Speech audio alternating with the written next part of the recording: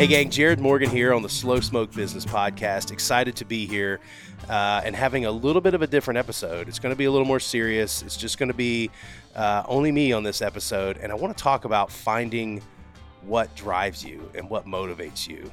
But first, as with every episode on this show, we're going to be grilling something. If you're following along on YouTube or Facebook or watching on Spotify, you see some beautifully seasoned bone-in chicken breasts. And these are one of my favorite things to do. So we're going to get these on the grill because I'm not sure at this point I know how to talk about business without smelling barbecue grilling in the background. Now, these are the rib portions. So they have the rib bone along with the chicken breast. And this allows me to tell myself that I'm eating somewhat healthy if I'm putting white meat chicken on the grill, which is, that's what we'll go with. And I'm actually going to do one of my favorite things to do. My dad always did this too, which is we put sauce on the chicken when you put it on the grill, and you allow that sauce to kind of thicken and caramelize on the chicken, or whatever it is. He always did that on ribs too, which the sticky rib thing was really his deal.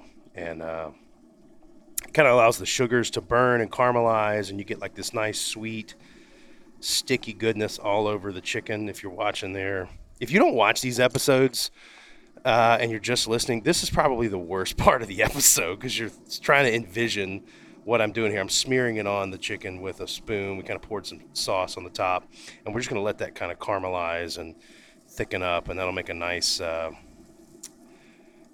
of topping there. So the reason I wanted to talk about what motivates you is, I've alluded to this in a lot of my social media chats, and I've talked about this before with guests, but I really feel like if you don't have,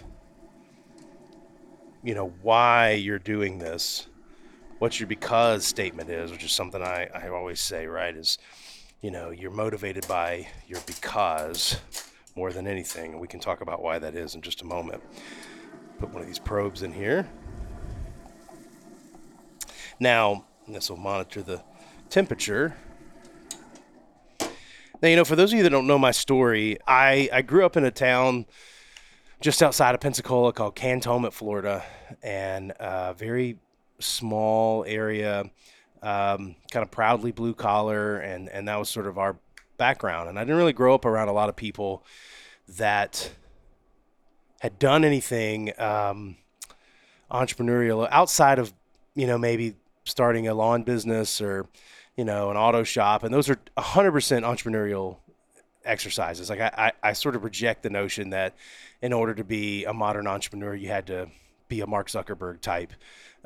That's not true. Entrepreneurship takes many forms, but, I didn't have a lot of experience with, or exposure to people that had ever built something really, really big that kind of, was more than what was just used in your town, except for one guy that I worked for at the Escambia County Sheriff's Office, who was in the IT department, and he built some software. His name was Shane, and Shane built some software that he eventually spun out into its own company, and it was called Smart Cop, and it's still around now, and the software is what is used in police cars and for all sorts of emergency medical, and any type of that kind of a process could be done thanks to his software. And he's one of the first of his kind to do that. And I knew Shane and I worked in his division, but I rarely was ever around him or got to talk to him. But I did get to watch from afar. And one of the things I learned was this guy built something great because he was close to the problem. And I don't know that I really internalized that a lot at the time, but later in my career, that would be a lesson that I learned, myself, which was I tried a lot of entrepreneurial things when I decided I wanted to, try to build a business. But it wasn't until I was really focused on solving a problem, and a problem that I was close to and had the ability to solve, did I ever really get any traction, right? But, why I ever decided to be an entrepreneur or to start a business, it was kind of happenstance. I was in the home building industry right before the Great Recession, and I was a construction superintendent, and frankly not a super great one. And I was trying to just sort of find my way, but I felt like I had this desire to do something, big, and I didn't know why, and I was almost embarrassed when I would try to tell somebody that I felt like I was supposed to do something that was different than just plugging into a 9 to 5 job. And even saying that now, it sounds a little arrogant, right? But I don't know. I just felt this calling in my life that I was supposed to do something that was not normal, and there was a purpose for that I didn't really understand. And when I was a construction superintendent, I had a long string of bad luck where I wasn't making a lot of money. The company that I was working for was starting to struggle. All companies in that space are starting to struggle. And I worked with some guys that were just real jerks and just big redneck jerks, and would chastise me if I tried to use a tech tool or something. Put that computer away, boy. You get you some paper out, And that was a tough thing for me. And so eventually, everything's going wrong. I'm not making any money. I'm broke. I'm just not. I know I'm not where I'm supposed to be. And so, I haven't really told this story publicly before, but one day I'm in my job site and it's just the worst. It's just the worst. There's nothing going on. And the boss I had at the time, I asked him, I said, what am I supposed to do? If you're not selling any houses, I only get paid if I build houses. You're not selling houses. What can I do? And he said, well, if I were you, I'd get out and start picking up cigarette butts in the neighborhood, and maybe that'll help us sell some houses. And I thought, this is broken, right? I mean, that's what someone tells you when they just tell you basically to screw off. They don't know what to do. And so in my frustration, I drove to a church. And this is in the middle of the week, in the middle of the day. And I sit in the back of a church and I just started praying and talking to God and asking why I was where I was and what was all this for. And starting to come to the realization that doors were closing on purpose. And I was having to come to terms with that. I'd seen so many other people do the things that I was doing and had great success and were happy and all these things, and just couldn't figure out why that wasn't working for me.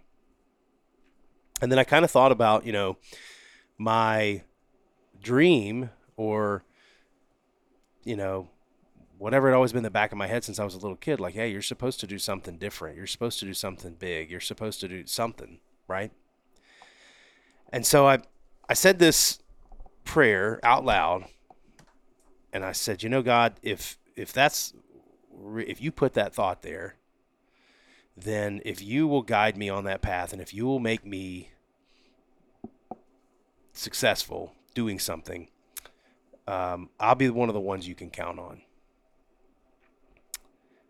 And that's a dangerous prayer to pray, because I got up from that where I was sitting and I started to walk back out to my truck, and I walk up to the door and I reach for the handle and I froze, and I had this weird feeling come over me. And I said out loud, I'm going to go quit my job right now with no plan. And so I did. I opened up the door. I didn't call and tell anybody. I drove straight to my boss's office and I quit. And if you know anything about me, that's not my style. Like, I'm a much more thoughtful, kind of think out your moves and stuff kind of guy. And so that was crazy. And that put me on a path to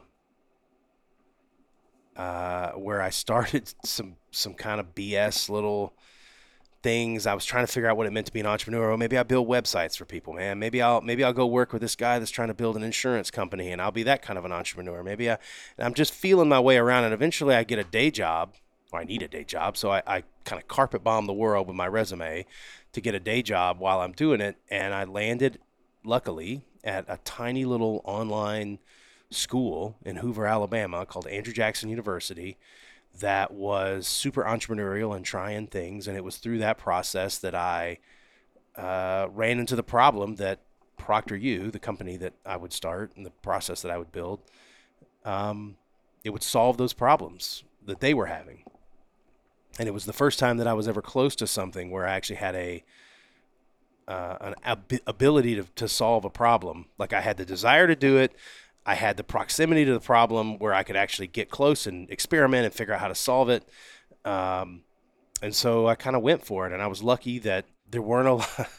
This was the recession. So there weren't a lot of job options out there. And of course, the school I was working for was struggling mightily because it was a little startup of its own. And there just weren't a lot of options. And there were times I remember I actually printed out a job application to go be the social media manager for Jason's Deli, which shout out to Jason's Deli, delicious place, fresh food, love it. And I got talked out of it.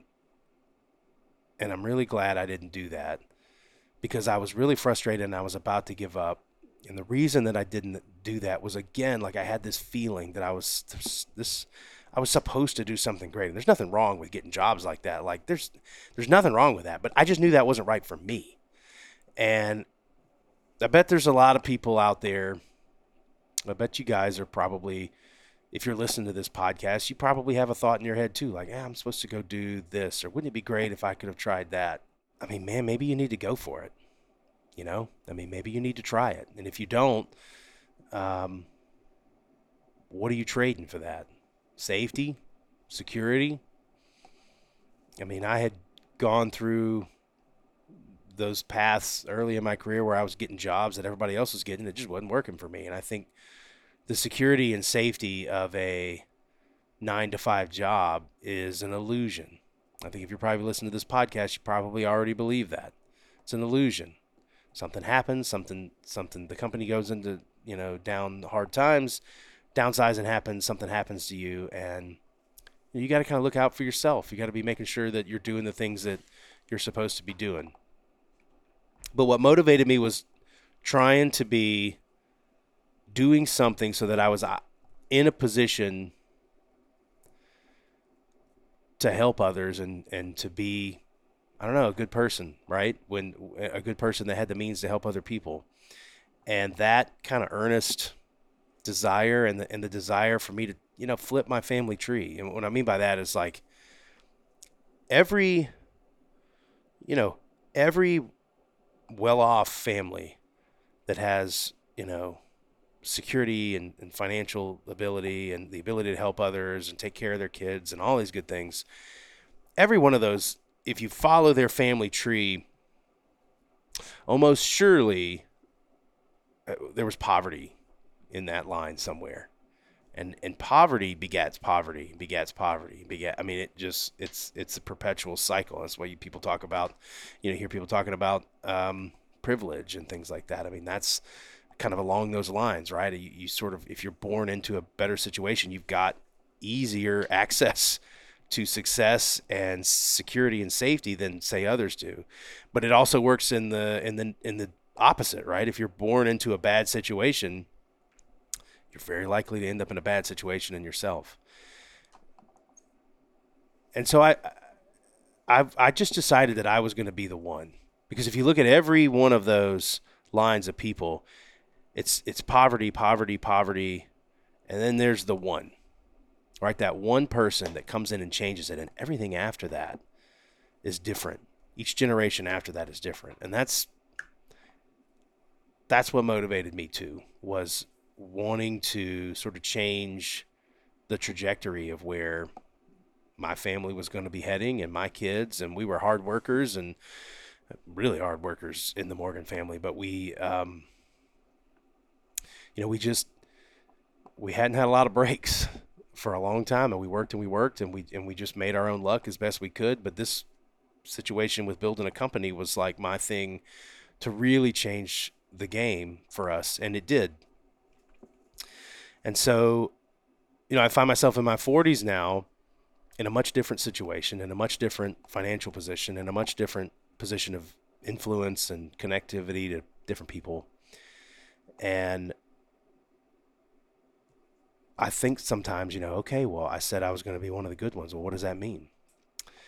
And I've learned that you're supposed to be ready, but you don't always have to seek it out, because sometimes seeking it out sends you down a rabbit hole that's not really where you're supposed to be. So one of the craziest things that happened to me, if you follow my social media, I'm involved with an organization called Hope for Autumn, which is a pediatric cancer charity here in Birmingham. And that only happened because I found myself in a situation where I was able to make a donation to an organization. And I don't know, man, that organization got put on my heart, even though I really didn't have any connection to that issue or that organization, other than they throw a crawfish boil every year, and I wanted to go. And so I call them up and say, hey, I'd like to make a donation. And they were super pumped. And then they said, well, would you love to get involved in the organization? We'd love to have you. And that, sure. And one thing leads to another. And they asked me to step in and be the board president and help kind of lead that organization.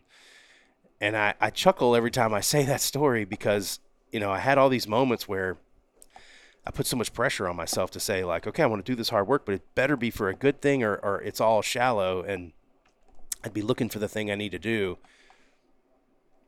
And the truth is, there's a higher power, and there's a plan.